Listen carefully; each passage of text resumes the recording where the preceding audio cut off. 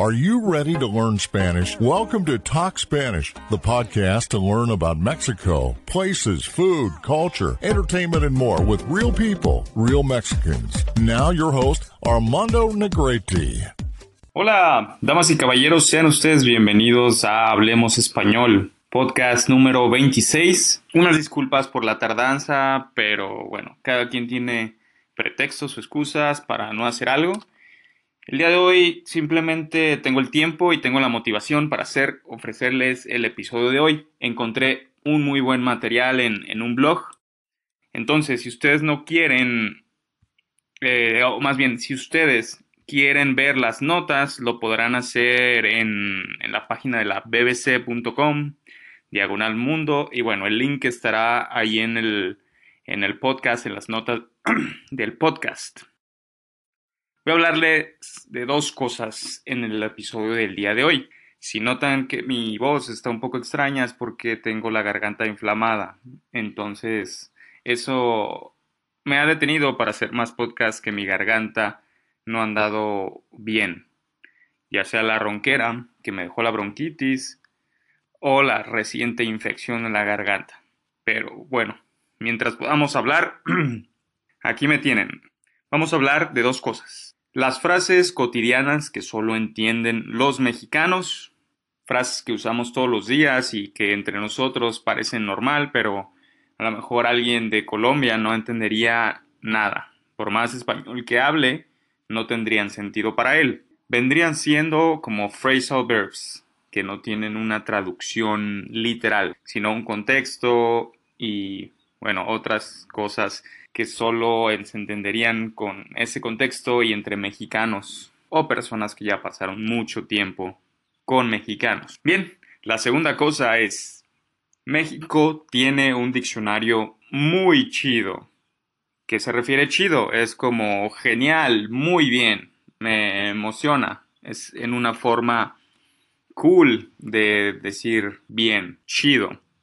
Una palabra muy usada en México. Si tienen la oportunidad, escuchen un podcast que tengo por ahí sobre México DF, donde las 3 palabras más usadas por los chilangos, personas de México, son chido, gacho y la punta de la lengua. Lo tengo, chale, chido y gacho. Son unas palabras muy utilizadas en el centro del México.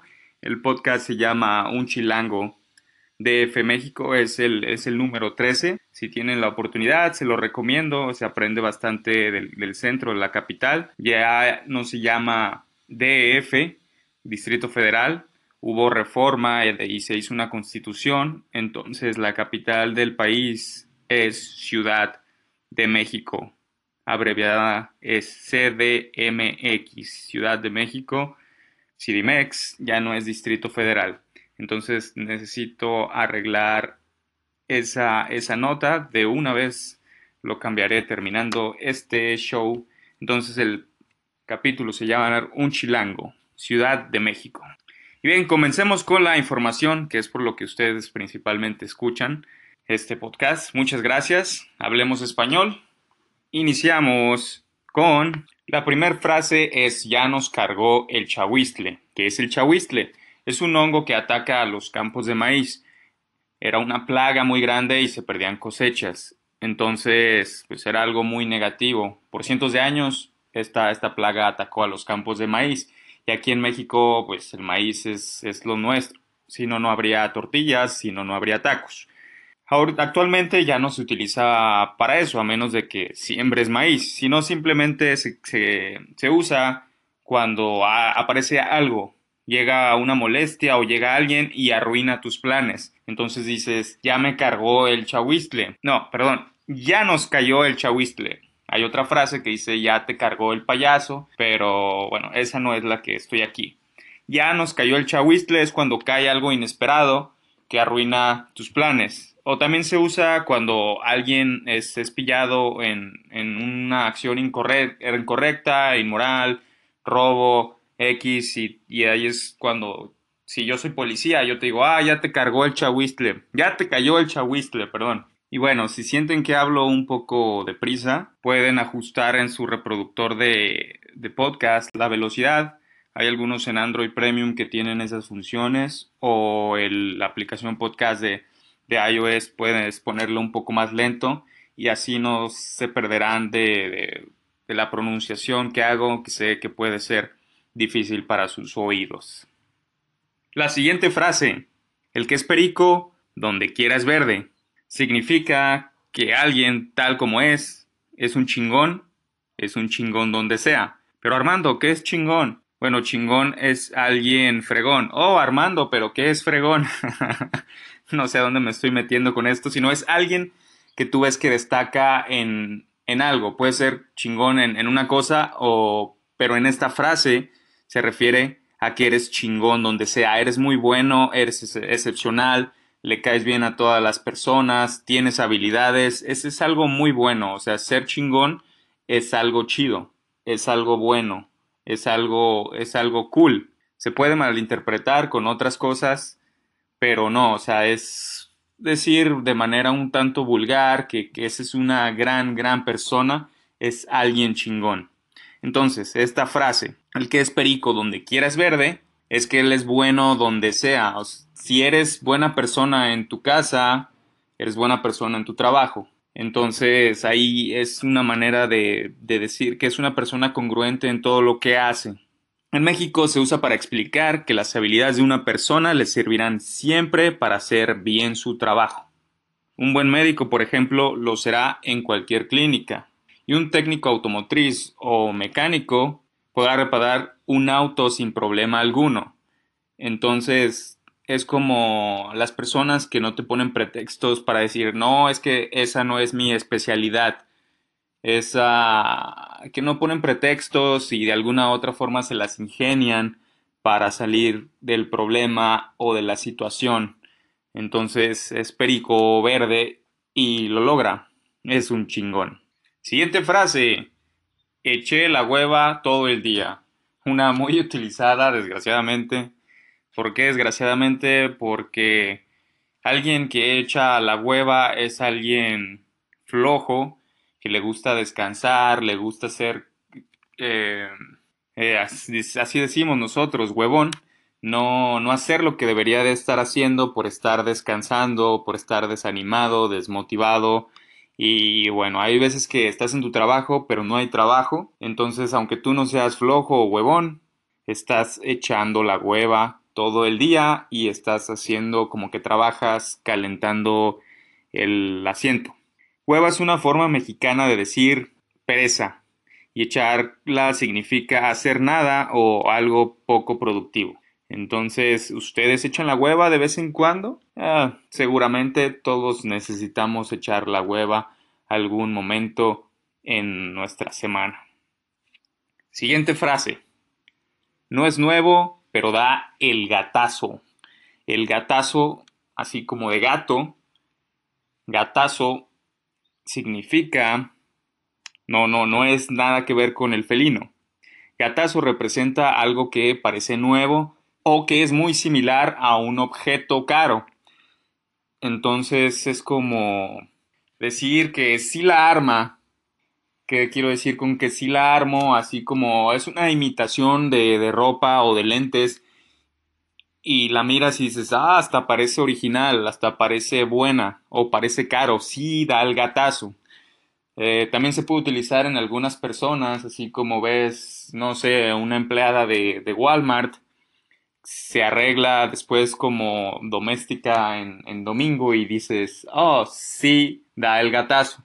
¿Sí da el gatazo de qué? De que, pues, no sé, tiene más dinero o realmente está muy guapa, no le lucía todo eso.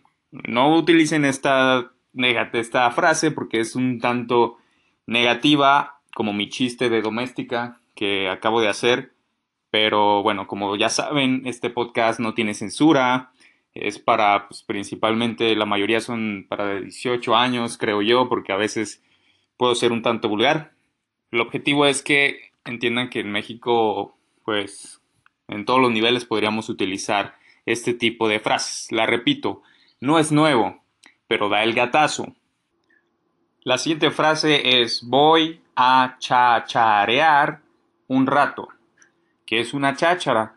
En la antigüedad era como solo piezas baratas, piezas de metal, pieza antigua de poco valor que se vendía en mercados sobre ruedas, como intercambios, trueques, cosas usadas. Eso era una cháchara. Actualmente es todo para decir cosas baratas. Por ejemplo, tiendas de $1 o de penny. Entonces son cosas baratas, como baratijas. Esas son las chácharas. Entonces tenemos la expresión voy a chacharear un rato. Salgo a ver qué compro, no traigo mucho dinero, pero quiero comprar cosas baratas, nada más por comprar. Entonces tú ya llegas con muchas chácharas que compraste en un mercado o en una tienda económica y a lo mejor ni necesitabas. También se utiliza para denotar un poco de modestia, decir, mira, mira, es nuevo tu reloj. Y tú dices, no, es cualquier cháchara. O sea, sí te costó un dinero importante, pero para la modestia dices, es cualquier cháchara, no le prestes atención. Y en realidad es, no sé, un Swiss Army.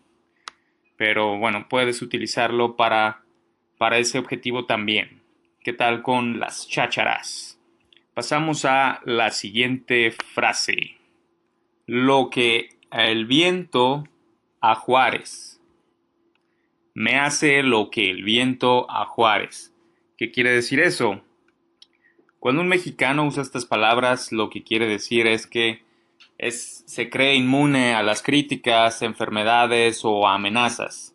Entonces quedas de pie, sin molestias, quedas peinado y quedas firme. Entonces no te hace nada. Eso que probablemente te haga algo, tú no te hace nada, le hace lo que el viento a Juárez. Pero ¿de dónde viene lo que el viento a Juárez?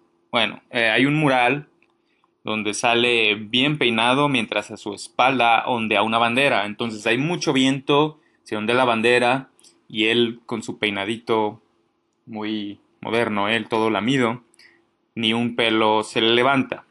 Esa es una. La otra es que en un episodio de su infancia sobrevivió a un ventarrón que lo sorprendió a bordo de una canoa a mitad de una cacería. Pero Armando, ¿quién es Benito Juárez? Es un expresidente de hace muchos años, una figura histórica muy importante en México. La siguiente frase es corta pero divertida. ¡Ahí nos vidrios! ¡Ahí nos vidrios! Como diría alguien del centro. Los jóvenes mexicanos ya no suelen emplear estas palabras para definir una cita, porque pues, sí, ya hay palabras, frases que pasan de moda, pero si la llegan a escuchar, es confirmar que nos vemos luego. Hasta pronto, ahí nos vidrios. O sea, es como una despedida. También se puede hacer para confirmar el sitio o el lugar donde va a haber una reunión o una cita. En ese lugar, pues ahí nos vidrios. Significa ahí nos vemos, del verbo ver. Y bueno, ¿qué es un vidrio? Pues es cristal. Pero la utilizan con ese significado, ahí nos vidrios, es ahí nos vemos. Fue muy popular hasta antes de la década de los 90. Los vidrios es una forma de decir nos vemos también. La siguiente es sepa la bola. La bola en los tiempos de Revolución Mexicana eran las personas que en pueblos y ciudades se levantaron armas contra el gobierno de Porfirio Díaz, un dictador que tuvimos. Era un movimiento desorganizado, espontáneo, donde los mismos participaron amas de casa, militares, exmilitares, obreros, estudiantes y campesinos. Perdón, militares no, solo exmilitares. Por lo mismo no tenían un líder ni personas que respondieran por sus acciones, que muchas veces fueron verdaderos actos de pillaje. O sea, personas que aprovechaban el movimiento para hacer de las suyas. Ese es el anonimato que pretende la frase actual. Sepa la bola. Es una forma de decir que nadie conoce el culpable de una falta. Entonces, si me preguntan, oye Armando, ¿cuál es la raíz cuadrada de 1.000.000 de bla, bla, bla? Y yo puedo decir, no, pues sepa la bola. Por lo general esta frase se acompaña, y muchas otras en México, en muchas regiones de México utilizamos el pues o el pos. Pues sepa la bola, no, pues sepa la bola. Entonces significa que nadie sabe, no hay organización, no hay información, entonces solo la bola sabe. ¿Y quién es la bola? Pues un grupo de personas que no responden a nadie. Y también es una manera de evadir responsabilidades, aunque realmente tú sepas o tengas idea, pero tu jefe te pregunta, oye, ¿por qué no se terminó este proyecto? Y tú dices, no, pues sepa la bola, no es de mi incumbencia. Entonces tú ya marcas una distancia con esa frase. La siguiente frase, le das vuelo a la hilacha. ¿Qué es una hilacha? Es un hilo que se desprende de una tela, de una prenda. Entonces es una prenda que ya está descosiendo, se le están saliendo los hilos. En México la frase no significa hacerlo volar, sino la advertencia de que alguien no va por un buen camino. ¿Qué quiere decir eso? Mira, ese joven soltero que anda de mujeriego, de fiestero, vividor, parrandero, que es lo mismo que fiestero, es alguien que le está dando vuela a la hilacha. Pero ¿por qué negativos? Pues podría ser bueno, ¿no? Es que si estás jalando el hilo, te estás descosiendo, entonces en algún momento esa costura, esa prenda ya no va a servir si no la reparas, si no te detienes de darle vuelo a la hilacha. Entonces, hasta ahí tu prenda se puede salvar. Entonces, o sigues descosiendo, dándole vuelo a la hilacha, o la coses, se reparas y dejas de darle vuelo a la hilacha. Siguiente frase y última. Amárrate las agujetas o te vas a dar un ranazo. ¿Qué es agujetas? Los hilos, cordones con que te amarras los zapatos, los tenis. Ranazo significa una fuerte caída. Ya sé, no tiene nada que ver con una rana, lamento desilusionarlos, es simplemente un madrazo. Entonces, utilizamos palabras que suenan parecido, pero que le dan cierta gracia. En vez de decir madrazo, que puede ser un tanto más grosero, le minimizamos un poco metiéndole el sonido de ranazo, en este caso, y es un golpe, una caída que te diste por no traer los tenis bien amarrados. Entonces, si no atas bien los cordones de tus zapatos, te puedes caer y lastimarte. O sea, darte un madrazo, un ranazo, un golpazo y bueno, muchos otros sinónimos, un putazo. Pero bueno, no utilicen la última, sobre todo. Putazo sí suele ser pues más grosero. Especialmente ahorita que ya todo tiene que ser políticamente correcto. Cuidado con lo que dicen. Creía que tendría voz para más tiempo, pero se pasó rapidísimo estos casi 20 minutos de programa, de contenido. Me duele la garganta, entonces yo al principio les dije que iba a hablar de dos cosas.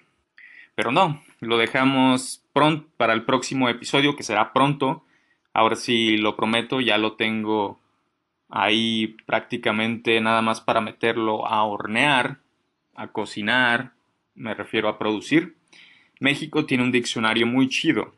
Para el siguiente capítulo hablaré sobre eso, sobre el lenguaje urbano, sexo y creatividad, palabras importadas que usamos y adquirimos de otros lados, pero que las tropicalizamos aquí y las usamos. Cuéntenme qué les parece el podcast. Pueden hacerlo a través de Hablemos Español. El podcast se llama En Facebook, Hablemos Español. Entonces por ahí pueden mandarme inbox. Yo cada uno de ellos los respondo con mucho gusto. Me hacen el día leer comentarios. Gracias a todos los que se han comunicado. En verdad lo aprecio. Hablemos Español Podcast. Tiene el país de México en la portada, un fondo oscuro, perdón. Entonces yo cada uno de esos mensajes los reviso. Pueden mandarme mensaje y yo con gusto los agregaré aquí en el programa. Como por ejemplo, gracias a Jana Bouma, gracias a Andrea Palumbo por darme ideas y gracias a Priot from Real Polish que se comunicaron conmigo. En verdad sus palabras las aprecio bastante, sobre todo la del día de hoy, que fue de Piotr, perdonen la pronunciación, pero bueno, ustedes saben cómo es los nombres y apellidos de otros lados que son diferentes. Sobre todo a él, que fue el día de hoy y me recordó que tengo el tiempo para hacer este podcast. Entonces vamos a hacerlo de una vez. Un poquito de motivación es nada más a veces lo que pido para hacer las cosas. Entonces ya lo saben, facebook.com/Hablemos Español Podcast. Entonces trataré de ponerlo ahí en las notas, así como el link del blog donde saqué la información de las frases del día de hoy. Ese contenido no es mío, yo simplemente se los digiero un poco, se los explico y sobre todo pues les digo cómo es en la vida real, cómo se pronuncia. Y ya lo saben, estoy a sus órdenes. Hasta la próxima. Thanks for listening to the podcast. Until the next episode.